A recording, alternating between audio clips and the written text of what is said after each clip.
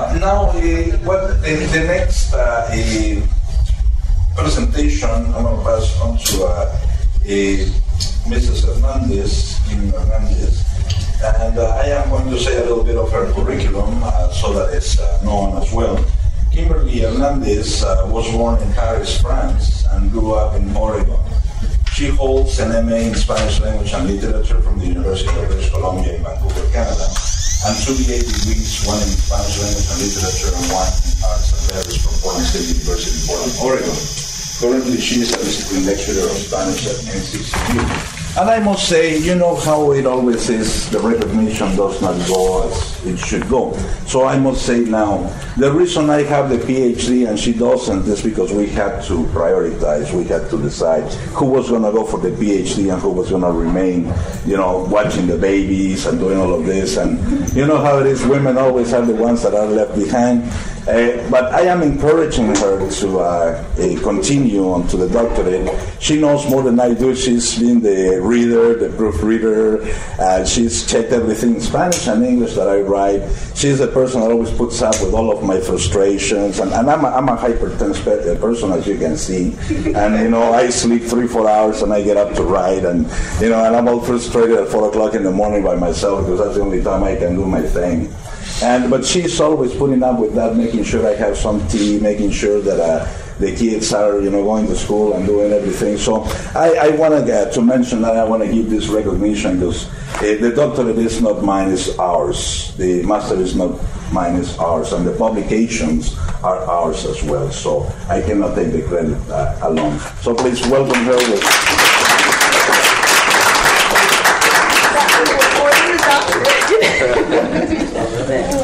So welcome, I'm Kimberly, as Dr. Hernandez said. He didn't mention about really what's coming up. Dr. Hernandez and I have been traveling back and forth to Mexico for the last 20 years. I started learning Spanish when I met him, and he's always talking about wonderful Mexico. 2 of our children were born in Mexico, and our oldest child attended school there, and so I was a typical Mexican mom, didn't have any English speakers around me, not even my children. They were learning English as a second language at the time.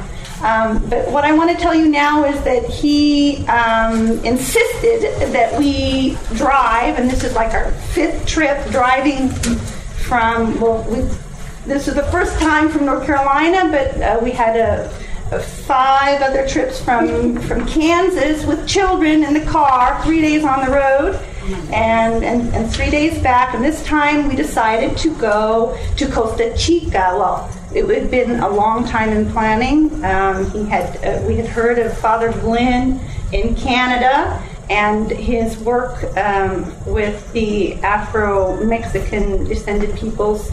And we made this interview documentary, which I'll show you the beginning of. I have to recognize, many of you came in, our daughter Cecilia was giving out the programs, and Max, who is at the camera, is our son. He filmed the interview while Dr. Hernandez was interviewing Father Glenn, and I had a backup tape recorder in case that didn't work, just so that we made sure and had it had it down. And then we went back to the home in Veracruz. Well, in other words, we videoed, we interviewed. Then we went to Mexico City, and from Mexico City we went all the way to the Veracruz and the Gulf. And there we edited, we transcribed. It was early morning, we had to get it done in order to present it at the conference that they were talking about. So this was all done within a period of 2 weeks. Right. 2 weeks, something like that. And because the interview was in English and we had to subtitle it, so we translated so that Spanish-speaking people could also get the. So I'll pass this around. And this is a production from Veracruz. This is made in Mexico. And Kim is one of the sponsors, so it's crucial that I mention that. She's always putting money out there in these productions, and I think it needed to be mentioned too. According to Richard L. Jackson, in the beginning of the 20th century, the Europeans and the Blackies rediscovered black people and their cultures in the Americas. He points out the new use and abuse Doesn't want to turn up, you know that? Once exoticized, blacks and their lands were made the focus of a perspective defined as Novismo or New Worldism. In Mexico, until the 1940s, the dominant African heritage of the populations and cultures had been denied. It was officially stated via all means of persuasion, including public education, that the African heritage of Mexico had been eradicated throughout the centuries through a so-called cosmic miscegenation. Under this New Worldism storm, towns populated by dark-skinned Mexicans in the South Pacific Mexican Costa Chica were rediscovered. Alfred Metraux encouraged Gonzalo Aguirre Beltrán to take up the challenge of explaining these allegedly new apparitions. Also, his government boss, Manuel Gamio, gave Aguirre Beltrán leave to go to Northwestern University in Illinois to study under Melville Herskowitz, who along with Raimundo Nina Rodriguez and Fernando Ortiz are now recognized as the Eurocentric pioneers of modern Afro-American studies. These Eurocentric academicians and their followers, who control an important part of Western academia, took African Americans as subject of study. This way of perceiving part of humanity, given their physical appearance and or cultural behavior, has recently been denounced by Ian Smart, a top theoretician of what he has dubbed Hispanophone Africana. Smart charges that for the Eurocentric academicians, Africans are, and I quote, an object of study is as much as insects would be to an entomologist, unquote. Eurocentric academicians are essentialists who ignore the human and cultural fluidity of people they make their subject of study and leave out their points of view. They trap these people in boxes and subject them to lenses that see the outer part only and are incapable of capturing voices, colors, smells, flavors, and much less souls. One of the major problems of the studies of the black Mexican populations, whether domestic or international, is that unaware at times, the Eurocentric vein is continued and therefore the capacity to understand from within the complexity of the phenomenon of the physical and cultural complexion of Mexico and Latin America is hampered. Where if one were to follow the one-drop rule or the so-called blood purity concept, one would find that the vast majority of Latin Americans, we have African grandparents, although we are yet to learn to recognize it and say it with maroon pride. Aiming at straightening out things a bit more, we travel again to the now more famous Costa Chica of the Mexican South Pacific coast. We went to El Ciruelo, a town of Santiago Pinotepa Nacional municipality, to interview Padre Green Jamot, a Catholic priest, legendary. Well, you can see this is a project that was completed by students at the University of Veracruz. It was a cheap job, if you want to call it so. We didn't have a lot of equipment we needed, and I suppose that... I had played this at school today. Right. Well, some of this equipment is very sensitive. Yeah, that's true. And, Stop it. That building was built, it's in Costa Chica. Do you guys know where Costa Chica is? Do you have any idea? You know, Acapulco, it's just south of Acapulco down to,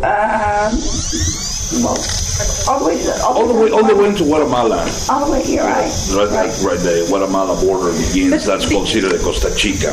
What really struck me with the interview with Father Glenn were the different questions that Dr. Hernandez made to him regarding identity. He asked Father Glenn, well, how do you identify Afro-Mexican? How do you identify the people that you work with? And he actually, his answer changed depending on how long he was there. He has been there for 23 years.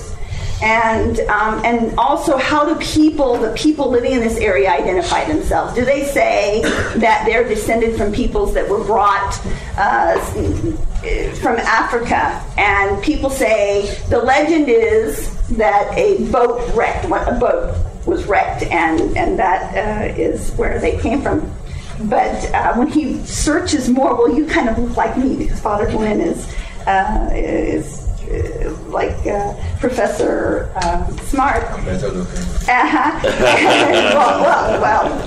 And so there was affinity because of their commonality in that regard, but people were very, very reluctant. Matter of fact, I think that he gave me the impression that people did not outright say that, well, we are descended from peoples brought enslaved peoples. Rather, we're from the coast. That's who we are. That's our identity. We're from the coast. And they don't go further from there. They don't go beyond that. So it's a history that is kind of truncated. Well, the Mexican government, through education, erased our link to Africa and taught us that we were the descendants of Amerindians, well, Spanish and Amerindians. And although we do have very, very important roots in the First Nations people, we also have very, very important roots on the African people. As a matter of fact, many of the First Nations are Afro themselves. And so forth. It's hard to establish the difference, the line. I would say it's nearly impossible, except for the ethnicity. There's a group of people who, for all the looks, they are African in Bolivia, the Yunga people. They are Inca, but they look African. The costumes, the language, the traditions, the chewing coca leaves, and all of this. It's kept. Dr. Smart was talking about earlier this capacity of the African people to come adapt themselves, and actually many of these African people came and carried the ethnicities of other people. The other people disappeared for various reasons, and the people who carried the culture were the African people. They were they had such ample spirits and skills and capacities that came to the land and adopted the land. It is true that this Africa at that time does no longer exist. Africa, it's a fluid thing, renovated itself. But actually Africa amplified. It became a greater thing. It became a greater experience that now lives and throbs, not only in the United States, not only the Caribbean, but in Mexico. So I am passionate about this issue. I'm sorry that that didn't work anymore. We had some really good. Did you see the lagoon with the young boys in the boats? In the beginning pictures. We went to a place that we were told was just right over there. We were on the road for like an hour, and with big rocks. And when it rains, you can't get through. And but we ended up. They said all we have to offer is lobster. And it's like, oh, gee, So this is a lagoon, too, that you can walk out, and, the water is up to here, and you can go out, and the waves are over there. Just you can hear them splashing, but you're not hit with waves because it's a lagoon. And so Dr. Hernandez said, well, if that's what you have, how much? And it's like, well, 2 to a plate. And so they took him in to see, and here they are alive, in this container in a cooler, right? And so, give us 4 orders, right? Well, but they said 120 pesos per order. $12 for two. Fresh, and so I said, give me 4 orders. So right by where that picture was of the lagoon, here we are, and the fresh lobster, and the style of life. And another place we went, and this is a place on the end of a peninsula that people communicate more by boat than by land because it's so isolated. They don't have any electricity, and it was like, are you open? And so they had turned on music with the radio of their car, and they have ice in order to keep things cold. Keep the corona cold. And so the people that really, you tend, and then they showed us, you can stay the night if you want. And they had this loft, with the everything natural. I mean, you don't have tile and or cement, and it's all natural things from the land. So, but the camaraderie is something. Talking about Carnival, the acceptance is so wonderful. You just want to feel like you can relax there, and it's not all that hubbub, right? So I don't want to say any more, but I'd like you to experience something like that. Keep an open mind.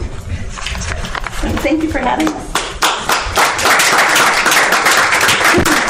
to close, I will not subject you so much more to of anything, but I wanted to share, and I had programmed to share a little bit of some thoughts that I have written. This is a book that is under publisher review. I have been writing these thoughts for the last 22, 23 years. And it's various experiences that I have had, whether they are abstract personal experiences or physical experiences. It matters. Both appear here. Some of them are just thoughts that happen to the mind. And this is, of course, it's in Spanish. So again, it will be a bad thing if you do not understand the language. But like Dr. Webster said, just let the rhythm take you, if it has rhythm. So this is called Infinito, and this is to language, al lenguaje. Desgraciadamente tengo que usarte, debo impresionar, me fuerzan. Los caminos que para mí has abierto se desvían, si acaso pasajeramente. Te roban de posibilidad y significado. Estructura, gritan, que para embellecerte aún no captan tus capacidades, te limitan. Recuerdo mi viaje contigo, asidos de la mano, entre sonidos cruzando fantasías y rompiendo barreras de significado, amándote, nunca haciendo a un lado aquello que incita al movimiento. ¿Por qué he de negarte mi imaginación si me has llevado en la jornada por las sinuosas veredas del encuentro y me has salvado de sucumbir ahogado en el océano de las estructuras? Nuestro encuentro ha sido maravilloso. Tus demandas son claras y siempre estás ahí cuando en los momentos más oscuros yo te necesito. Me lastima que tener que confrontar al adversario usándote, aquel rival que pretende nuestra relación romper para justificar su entendimiento sobre el tiempo, el lugar y forma. There are grammarians that attempt to make language a static thing. Language is the most fluid thing. I heard a critic, cultural critic, mention that this is a living thing, that this is something, an extension of humanity, and it transforms the moment that it leaves us. It transforms. It's a living thing. You cannot structure it. And this is called Desvestido, and I better get my glasses on because I'm starting to become blind. I begin by opening with a translation of some verses written by William Blake. William Blake translated Pablo Neruda. He's a great poet, in my view. Ver un mundo en un grano de arena y un firmamento en una flor silvestre, tener la infinidad en la palma de tu mano y la eternidad en una hora. Esto es de William Blake. Desperté, y ahora bajo el yugo de la libertad, quimera, busqué mi reflejo en la tapa pulida por el tiempo del cofre que guarda el tiempo en mis memorias. Añoré encontrarme entre los manantiales de mis sueños. Deseé creer que percibía el arco iris entre las lágrimas de un cielo enfurecido y el resplandor martirizante de la negra noche del espacio sideral. El cristal con el que creyera ver colores en antaño, desintegrado ahora en el vacío, lo busqué en mi desesperación mundana, mas no pude ver como sabía. Me encontré a la intemperie, a merced del abandono, absorbido por la nada, o sea, el todo. Y las fuerzas desatadas permitieron flujo pleno a la imaginación. Desde un punto en el espacio me encontré latiendo en la mera perdición del infinito. Desarmado, ahora, y sin lo conocido humano, estoy solo e inerme ante el universo. Somos uno y nada. Del yo, fulminado por la intensidad, nació lo amorfo. Y en la contemplación encontré mi ruta.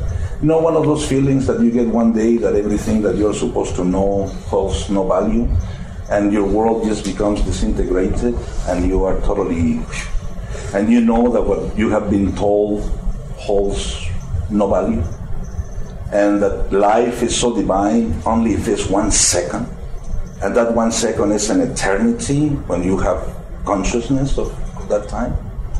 I just felt that, and that was what I tried to capture in this thought. And this is another thought. It's called Centuries of Lies, or better yet, Siglo de Mentiras, Century of Lies. ¿Y qué importa? Quien busque la verdad se encamina hacia el fuego, y si se quema o se ilumina es inmaterial.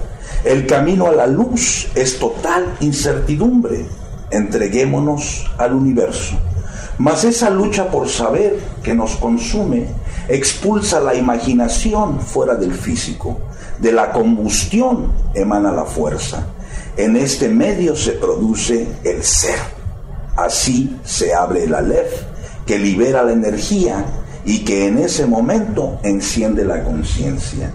Existe un punto de partida. Para ver se requiere aventurarse más allá de las comodidades, de la tal seguridad, efímera ilusión del mundo de las sensaciones corporales. Rompamos el cerco, la proyección, la reflexión, la identificación. La expansión de lo que hablo sucede en el mundo de lo abstracto. Y solo una mente atrofiada por lo material, extraviada en el tal fui o seré, es incapaz de confrontarse y entender que la eternidad es un instante al que nos ha dado por llamar años, lustros, décadas, siglos o milenios. Hoy y aquí. Esto lo escribí el 20 de septiembre de 1990 después de leer una novela fabulosa de Sinclair Lewis llamada Arrowsmith. Sinclair Lewis is a North American novelist who won the 1929 Nobel Prize for Literature. Este es un pensamiento que llamo rivalidad, y esto lo escribí para Alice Walker. This was written for Alice Walker. Was after I read Color Purple.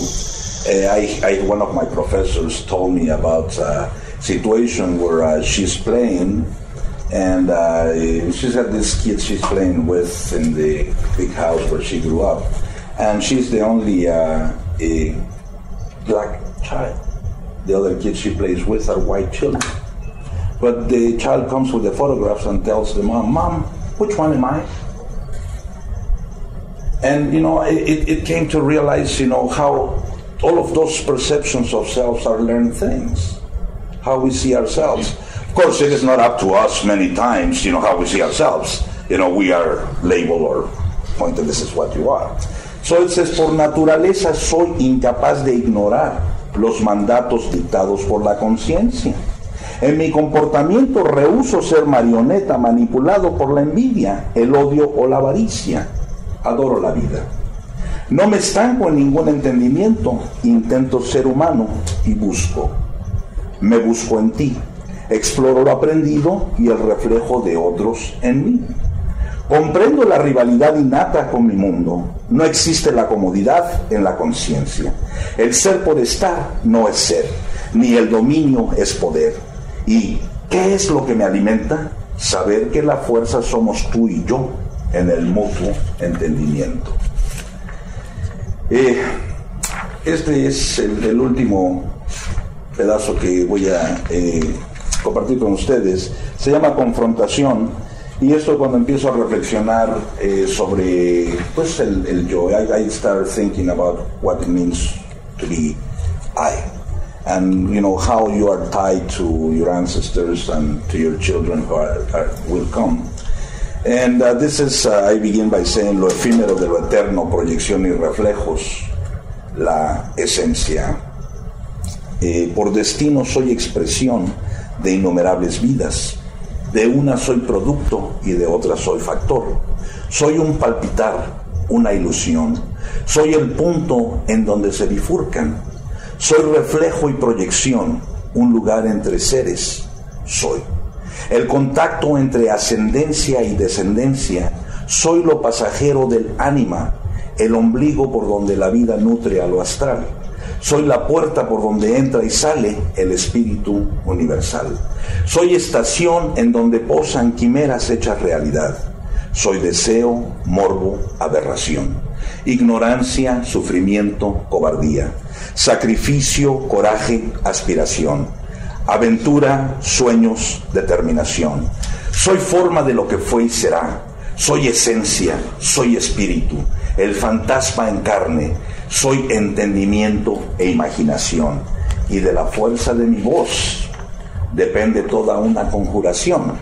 Soy nave de material frágil en la que viaja un alma eterna. Soy lo palpable de un abstracto, la parte tierna, el algo pasajero de la flama que arde, el estado fugaz, el contacto, la prueba palpitante de las 1001 determinaciones, desde donde el círculo constante marca su principio y fin. Soy una huella en el camino, estampada por aquellos idos, otro eslabón de la cadena, otro punto en la constelación, ese algo peregrino que une a los que fueron con los que serán.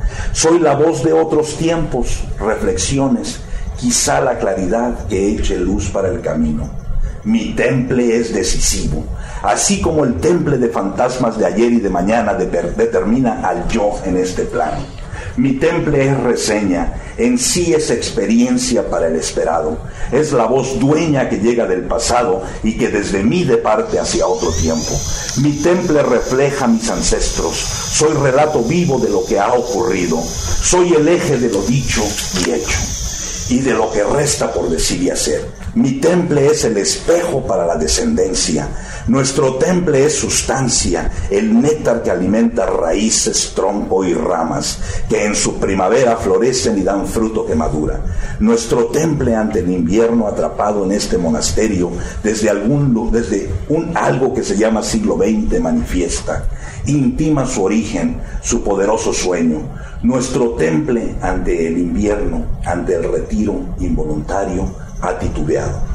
No obstante, su espíritu sideral hoy vibra, toma forma en la conciencia y se adueña de lo que en él fue, de lo que en nosotros es y de lo que en los nuestros será mañana.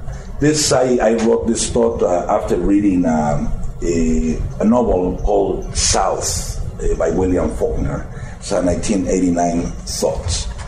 I really thank you for being strong and joining us in this gathering to recall the ancestors in the region now called Veracruz, who up to this moment have been trapped in oblivion. And please receive my warmest invitation to accompany us for the next Noche de Candela, which should take place on the 1st of November.